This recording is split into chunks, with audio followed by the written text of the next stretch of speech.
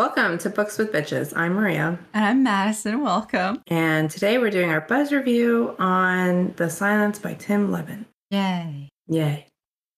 Are you excited to be done with this book or nah? I wouldn't say excited. I think I'm happy that we're done with a book that we both actually really enjoyed. I do wish that there was a sequel of some type for it, but other than that, I did really like this read. Well, that's good. I'm glad you liked it. Follow us on Instagram or DM us there if you want to talk to us. Email us at bookswbitches, bitches is spelled with a 1, @gmail.com. And follow us on Spotify or wherever you listen to podcasts. So now that we've actually read the book, 1 second. I'm like so off on my buzz review vibes. I took a shot before this and now I'm drinking my... Yeah, that's what we need to talk about. My normal concoction, but... So you're drinking... What shots did you have earlier? I took a shot of vodka and it tasted like straight rubbing alcohol and that made me want to throw up. Lately, everything's been making me want to throw up. No, I'm not pregnant. So drinking that made me want to vomit. And now I'm drinking my seltzer water with vodka and blue curacao. Oh, no Mio this time. We're proud of you. No Mio. What are you drinking? I'm drinking Glühwein. I don't know what that is. It is the German version of mulled wine. Oh. Because we're recording this around Christmas. Merry Christmas. Merry Christmas. Except it's gonna be way after Christmas when we post this. So That's okay. So do you want to get into the 5-sentence summary? So we meet our main character, Allie, who after a crash became deaf. She is watching a show on the Discovery Channel and witnesses some extremely terrifying events. Then we switch to her dad's point of view, and he's out of town for a work conference, and he also witnesses these terrifying events. So he drives back to go be with his family. Family is all together, and they have to make the terrible decision of, do we stay here or do we leave? Because at this point, the terrifying events that they witnessed happen to be carnivorous birds that are taking over the planet. The family begins their journey to Scotland, and along the way, they're met with sacrifices and horrible people that are doing whatever they can so they can survive and protect their families. And at the end, the gray happens where all technology ceases to exist, and we do not know if they made it to Scotland, and we do not know if the Vesps are continuing to multiply. I felt like those were really long sentences. They're run-on sentences. Some kind of unknown species has been released into the world via a closed-off cave system. Our story follows a family and their journey to survival, where they have to overcome challenges and the downfall of society as they know it. On their journey, they experience hardships, loss, and get to interact with a very interesting person who is the leader of a cult. In the end, the family embraces change and decides that they need to move forward in this new world. And then we finally see the final collapse of the world as we know it as we get to the end of the book. I felt like mine was more vague, but it gets the job done. You did well.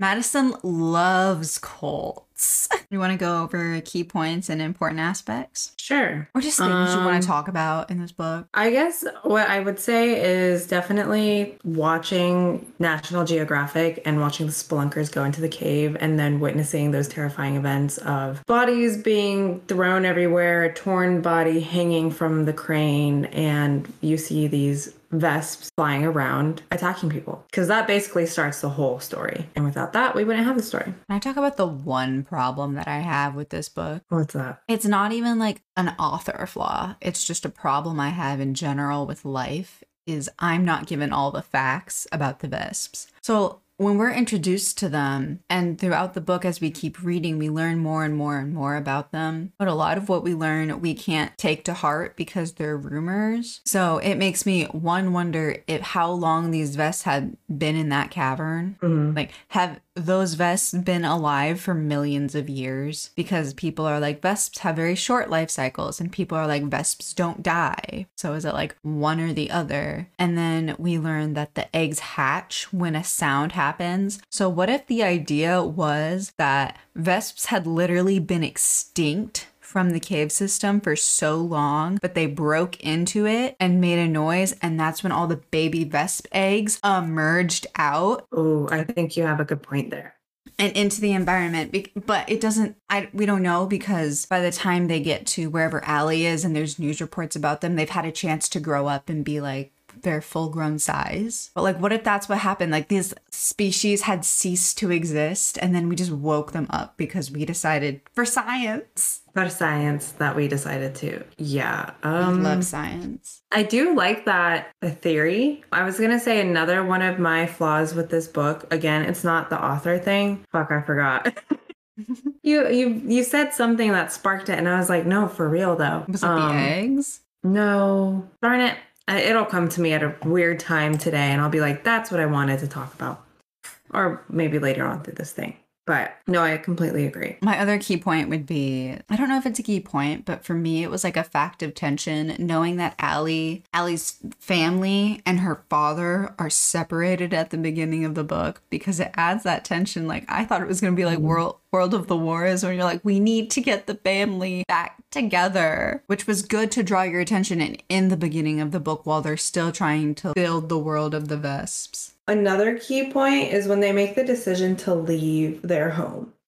Oh, I remember what I was going to make. My thing is, how do you know, like, how loud can someone be? Noise is what births these creatures, but they can walk in the woods and like, yeah, you're making noises by walking, but you can't whisper in your wife's ear. Like, I'm just very confused with the certain sound levels that these vests may hear. That was my only issue. But of course, it goes along with the whole fact of we don't know anything about these creatures, so we can't tell you the specifics of their lifespan or what they can hear, what they can't hear. Do they hear vibrations? How do they communicate? Is it through echolocation? Is it through their smell? So I don't know. So I get it, but at the same time, it was also kind of like then I would have just stayed home and made a garden and lived off of the land. I think it had a lot to do with what we said in the last episode when we talked about that, because it attacked her and he was like, oh, she merely made a noise. It has a lot to do with the kind of sound it's making, because it knows that, I guess, vesps are smart enough to know what human voices and animal sounds sound like, so they're able to know, hey, that's a source of food versus a flowing river. But you do bring up a good point, because they do say when we get into the gray that the generators are constantly under attack of vesps. It's like, you think the vesps would be smart enough, from what we've been told in the book, that, or at least with them not interacting when you move rocks, or like you can be walking on a path and it doesn't react to that. But when it's a generator moving and producing power, the vesps are going to attack that, despite the fact that they've never gotten any kind of food source from it. Right, so that exactly. is an interesting point that you bring up. There goes my theory of they know they can differentiate a noise and a noise that a food source makes. Maybe that is an author flaw, because we know that the vesps are also confused by thunder, lightning, and rain. Rain, right. But the sound of people walking on a path doesn't attract It's different, them. Right. Yeah, I don't know.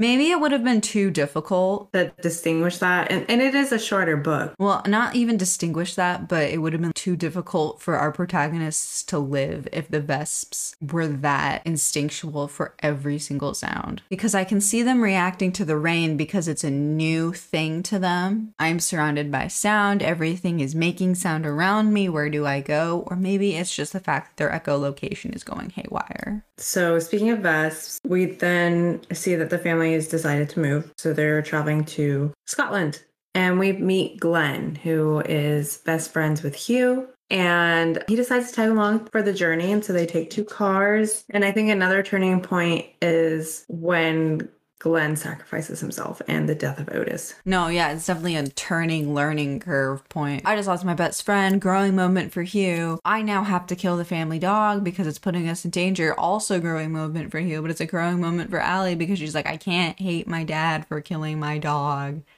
Right. And it also is a character development point for Hugh because Hugh is always following in Glenn's footsteps of Glenn's the leader. He's going to make the decision. He knows what's best. Whereas now I'm in that position now where I have to make the difficult decisions. What's going to protect my family, what's not. And that's uncomfortable for him. And I think that the death of Glenn allowed him to understand, like, okay, I can no longer be hiding behind someone else's shadow with these decisions. I have to make them. So I think that was good character development on his part. And then we also see the relationship between him and Allie. Yeah, she might be mad at him, but she understands why he did what he did, and that they still remain close throughout the story of them having their hour talking about the events of the day and what they learned, which I thought was really sweet. I think the next turning point is going to be when Hugh goes on his little journey to go get supplies and he sees the dead bikers. Mm-hmm. Because that introduces Hugh and the audience to the fact that humans are also losing their shit and going to murder other humans for their own benefit. They get what they need to survive. One of the lines in the book that kind of stuck out to me was, we can no longer live in the solitude of others. We must find solitude within ourselves. I think it's the comfort of others. It's true, though. Like, you can no longer rely on other people to help you. Like, it's you against the world. I probably beat this point into the ground because I said it so much in like the first and second episode, the social contract. And then we have to go into the fact that Hugh and Allie go on a little mission together and they meet the fucking Reverend. Yes. Another turning point.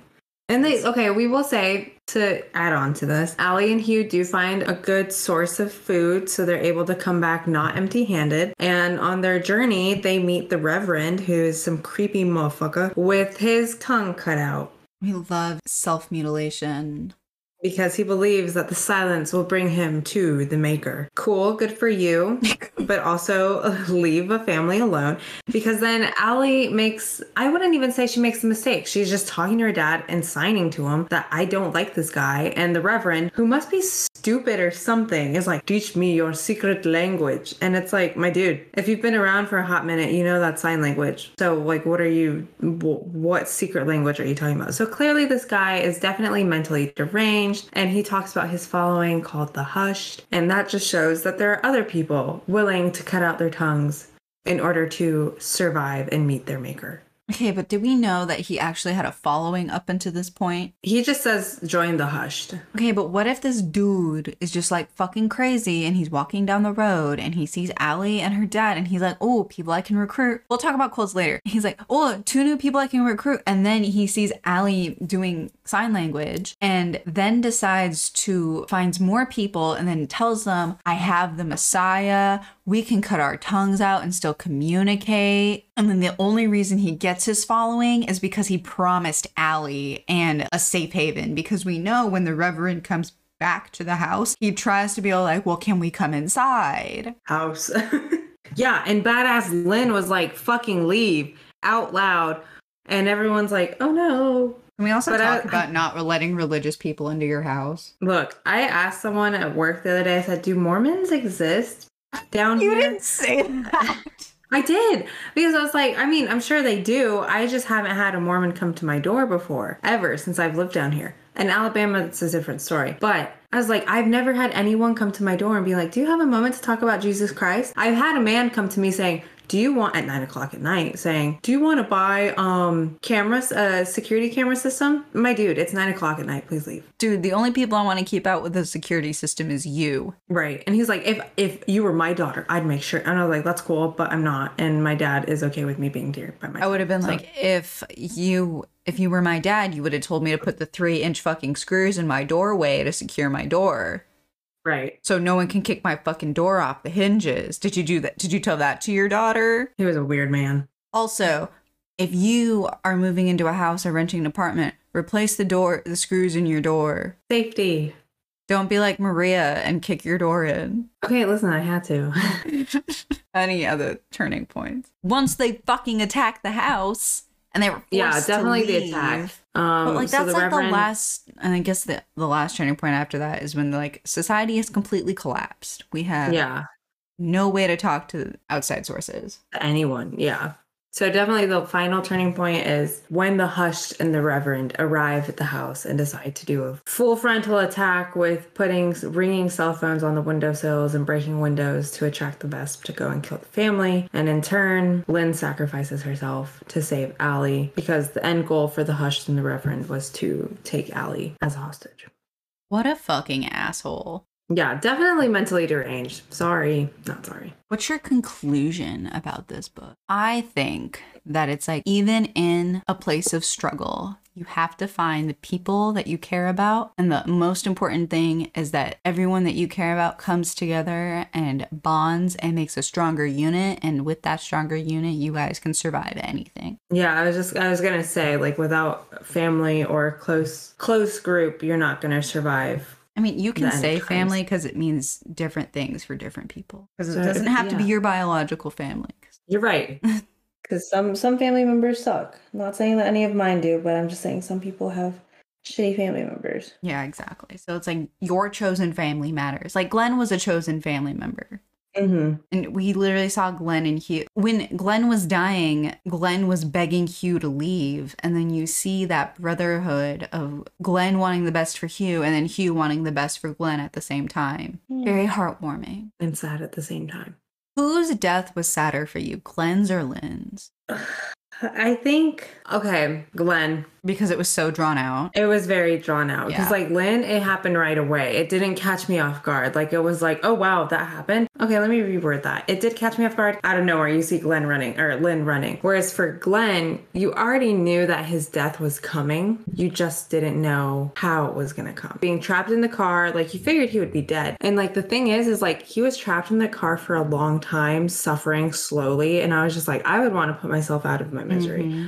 Whereas Lynn, she had cancer. You didn't know when she was going to die, but it was kind of like, okay, at some point she's going to have to die because we can't keep a cancerous person with us for the ride. It just doesn't work that way. I mean, TBH, she could have made it to the end of the book. She probably could have, but that would have been if Allie wasn't stolen or kidnapped. So I'm going to say Glenn. Just because it was the first sacrifice of the book. And you're just like, dang it, we really lost our first one. Yeah, that and it was drawn out throughout 3 chapters. Mm-hmm. And then you have to go over Glenn and Hugh's friendship the entire time. And then, Glenn is dying that whole time. Yeah, like it made me sob like a child. Have you read any other books or media like this that you want to recommend? I have not. You're such a liar. I'm You have played The Walking Dead. I've played, The Walking Dead. But read a book? No, I don't think I have. Oh, yeah, I have. World War Z, on the whole, like, apocalypse, zombie creature taking over the world type thing. So World War Z and The Walking Dead. I like how you're just dismissing The Walking Dead as a whole. Like, it's a giant comic book series. It's a whole video game from a company that doesn't exist anymore. Robert Kirkman has fucking novels, and the TV show I think just ended. Well, okay, I've never read The Walking Dead, or I've never watched The Walking Dead. But if we want to go with books similar to The Walking Dead or The End of Time, Doomsday survival books. This is called The Enemy by Charlie Higson. It's a young adult read, but it's a series, and I've read all of them minus the last one. Actually pretty good. It's about kids having to survive on their own through a zombie apocalypse. I really liked it. That was good. And then there's Rise of the Corpses, which is a part of the Undertaker series, and it's also another zombie book. It wasn't as good as The Enemy, but I still enjoyed it. Have you read Lord of the Flies? I have not. Someone can comment this, because we're both obviously illiterate to have not read Lord of the Flies by our age, but I know that it's like a bunch of boys get abandoned on an island and have to survive. So I'm wondering how similar that situation is where they have to fight for survival. I know they kill someone. I know they almost kill the other boy. Probably should read it. I have so many things to read on my, what's it called? Your TB read list. My TBR. Are you ready for discussion questions? Sure. Do you have discussion questions? Yes. Do you want me to say my first one? Yeah, go first. Okay, how did you feel about the different, like the changing of Allie's point of view to Hugh's point of view? Did you like that? Did you not like that? How did you feel about it? I did like it because it's interesting to hear from someone who is deaf's point of view and then someone who can actually hear his point of view. What I don't get about Allie's point of view is why is it from first person and then Hugh's point of view is from third. Right. Yeah, I noticed that too. It's kind of like, okay. We saw it before in The Wife Between Us, but that was there was actually a purpose. And I'm sure there's a purpose here. I just don't know what it is. Mm-hmm. But no, I enjoyed it because we get to see that from Allie's point of view, she would have been like, Glenn's just my dad's best friend. She doesn't know that Glenn is fucking dangerous and hunted people down that hurt him. Right. We know that Allie loves her parents and wants them to have a romantic relationship. And she's like, they're probably in that room together. Maybe they're banging. And then you find out that they haven't banged yet. from Hugh's point of view. I'm just happy that the relationship between Hugh and Kelly developed throughout the story. Again, it shows the whole theme of if you don't have a solid family or group that can carry you through, you're not going to survive this. Can we talk about how I have to read an apocalyptic book to see a healthy marriage? I know. Develop. Yeah. Unfortunate. There was no marital rape. I was so excited. There was no rape in this book. Yes, thank God. Which is strange because it's a survival doomsday book and rape always happens. So go Tim Lebbon. I appreciate your values. Your turn for a discussion question. What do you think of the cult and its place in the novel? I think it was a way to prove Hugh's point of people will do whatever they can to survive. And so it shows this cult is willing to cut out their tongue and listen to this man basically stating like, if you cut out your tongue, you're going to meet the maker and you're going to go to like a good place and you'll survive. And it kind of goes to show like people will do whatever they can and they'll believe whatever they want because that'll help them survive. Whereas using common sense defeats the purpose, you know? I don't think this applies to like normal cults, but it definitely applies to the cult in this sense where the idea of having a group of people is a callback to normalcy. I can depend on this person. We're in a group. We have similar values. We have a similar goal versus we are up against this family with resources that we don't have. And now we need to overtake that family to get these resources, which is contrasted by when Hugh first approaches the old lady's house, where he envisions an idea where it's someone who's willing and happy to take them in and willing to play host for them versus what actually happens. I have a lady trying to shoot him off her property and then she ends up killing herself. Did she have a gun? I thought she just had a knife. She didn't. She had like a knife. And she was like, get out of my garden. And you're like, bitch, the fucking Vesps can hear you. Yeah. Are you happy with the use of Vesps, or would you have liked to see a different creature or different type of world ender entity? You know what's terrifying about the Vesps? Everything? Yeah, but the fact that everything about the Vesp is terrifying, except for the fact that it's the size of a small cat, and it alone is destroying the human race with its sheer amount of abundance. Right. And ferociousness. Can you imagine if it was something worse? I don't want to imagine something worse. And the thing is with the Vesps, they're pretty easy to kill. Like, they don't like cold. Well, they don't like cold, but like if it's just you and one Vesp and you can get it off you, you can just smash its head in. Right. But who's to say that Vesp before you killed it didn't call 100 more? But also they're like, they have hundreds of teeth. They have sharp claws. And you're like, this thing is the small size of a small cat. Imagine if the Vesp was bigger. And they have tentacles. It's just an ugly creature. But it's just the idea that like something so small and so helpless on its own could be so terrifying with the sheer amount of numbers and the fact that it multiplies so fast. So right.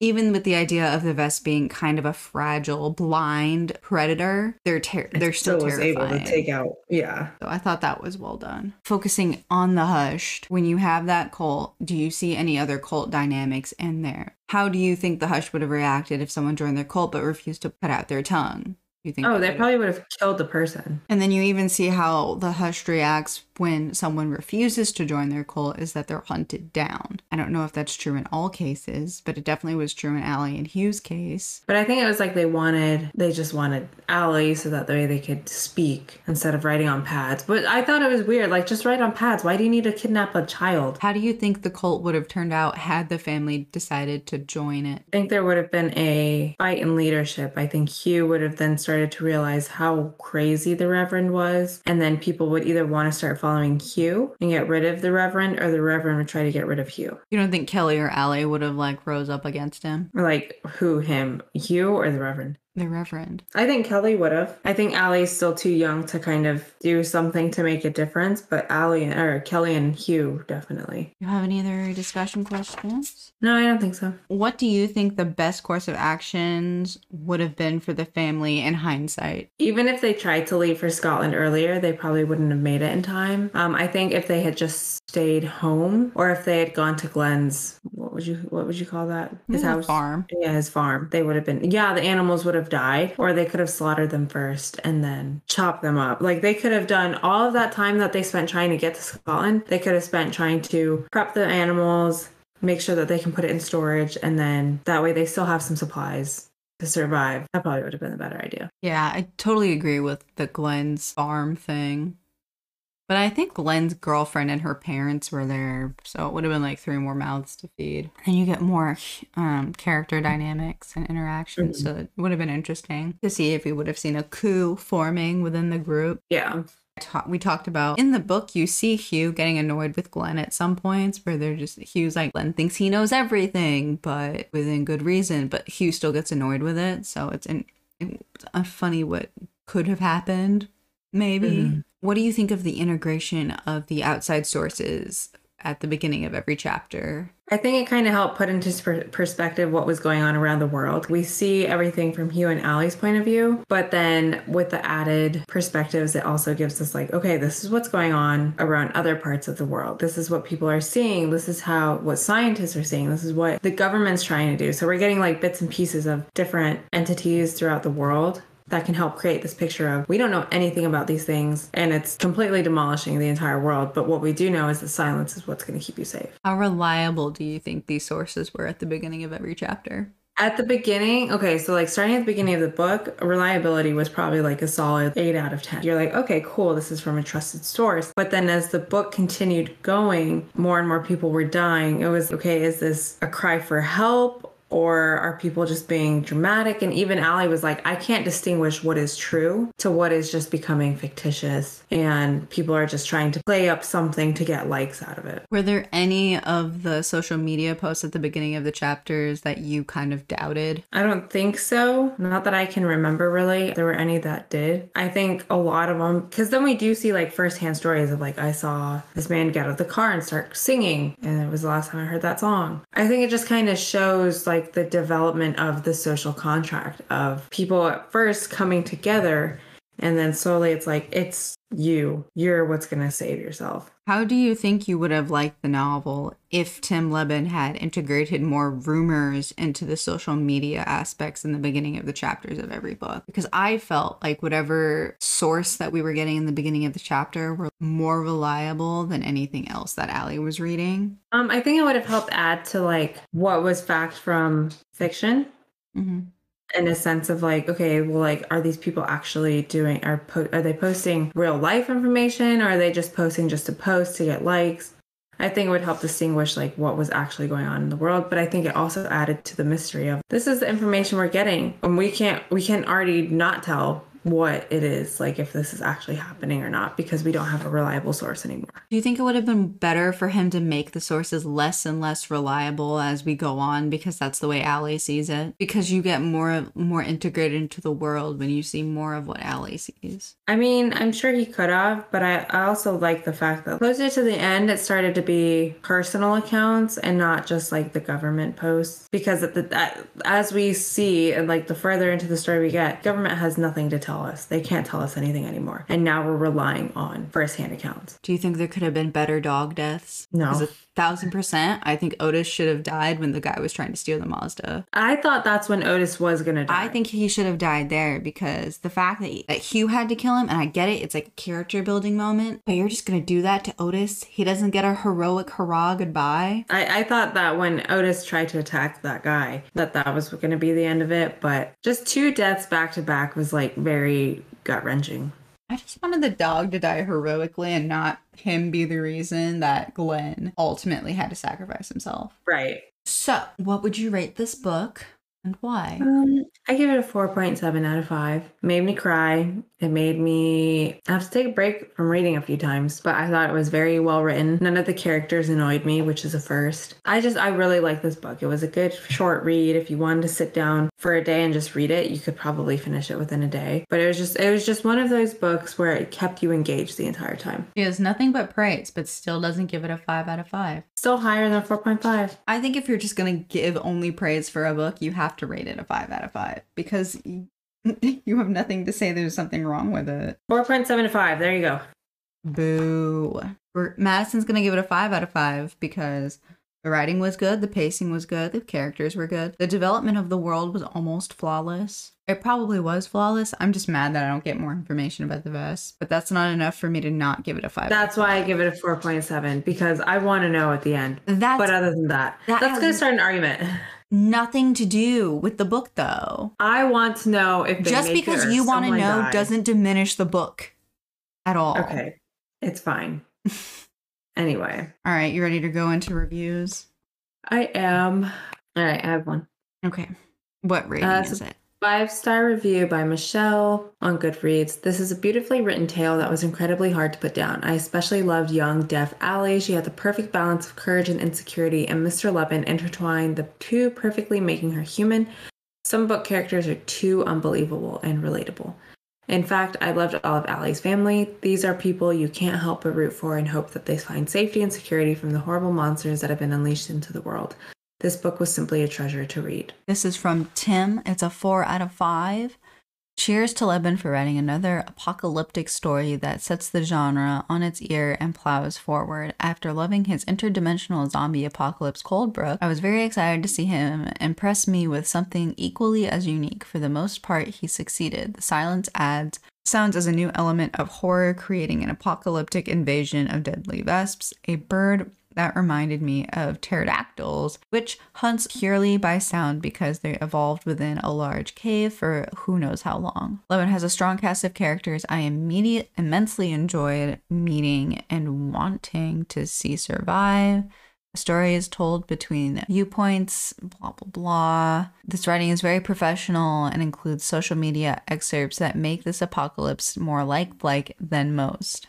While the story is very good, it never quite broke the ceiling into a 5-star, which we have the adventure from getting the family to finding safety with a handful of shocking twists in between, but there's something about the plot that didn't match the potential that I was hoping for. The ending wasn't a knockout, even though I was pretty satisfied at how the character relationships concluded. I put this one high on my list of apocalyptic thrillers, but probably not in my top 10. What review? How many stars did they give? 4. Oh, okay. Can we talk about, though? So I accidentally spoiled this book for me when I was looking for pictures of the Vesp after you sent me that creepy picture of a flying fetus. Uh-huh. Because this is a movie on Netflix, apparently, and the dad is the dad in Easy A, and or the sassy guy with the glasses in The Devil Wears Prada, I think. Yeah, what's his fucking name? I don't know his name. But anyways, I was on like the Wikipedia page for the movie and I didn't think it would like spoil it for me in like the first 2 sentences. And it's like, but Allie, they run into this cult that wants her for like her fertility. And I was like, that's fucking ridiculous. Why would they put that into the movie? That hasn't happened in the book. They're insane. Like, how dare you touch this masterpiece? And then we see this cult in the book, but in the book, they're like, we want her for her sign language, not like some weird fucking sex cult. Well, of course, it's fucking Hollywood turning everything, sexualizing everything. Yeah, I saw that. And so I was like, is there going to be a cult in this book? And I was like, it better not be a fucking sex cult because I will stop reading. Silly. Okay, and I'll read a 1-star review. Lucas Anthony, 1-star review. Did not finish on page 172. Weak writing, weak character development. Just didn't want to waste my time finishing it. This is one from Jim. 1 star. The creatures in this book could eat me. I don't think the mini raptors have ever been able to escape such a deep, dark plot hole. The gaping vacuum of logic and lack of plausible reality made for the scariest parts of the story. Reread critical reviews subbing the words scary and frightening with silly and frustrating. These would be good summaries. Do you agree with either of the 1-star reviews? This one says the dog is murdered by his own family, so fuck that, I'm out. I get it. Bruh, okay, here's another media like this. If you've ever read I Am Legend, do not watch the movie because it's nothing like the book. If you're reading an apocalyptic novel, the dog always dies. Come on. Part of me is like, okay, I get it. Like, yeah, an animal dying sucks and it's hard. But like, grow up and finish reading the fucking book. It's not that hard. Okay, but also there's literally a website called Does the Dog Die? Any media you want to enjoy, but there's a dog in it and you want to know if the dog dies in it, you can go to this website and it will tell you yes or no. And then you can decide if you want to read it based off of that. Also, the actor you're talking about is Stanley Tucci. Sorry. Okay, he's also amazing. I don't care. I love him. I'm like, obviously, I think he's amazing enough not to know his fucking name. Wow. Interesting. I didn't know that this was a thing.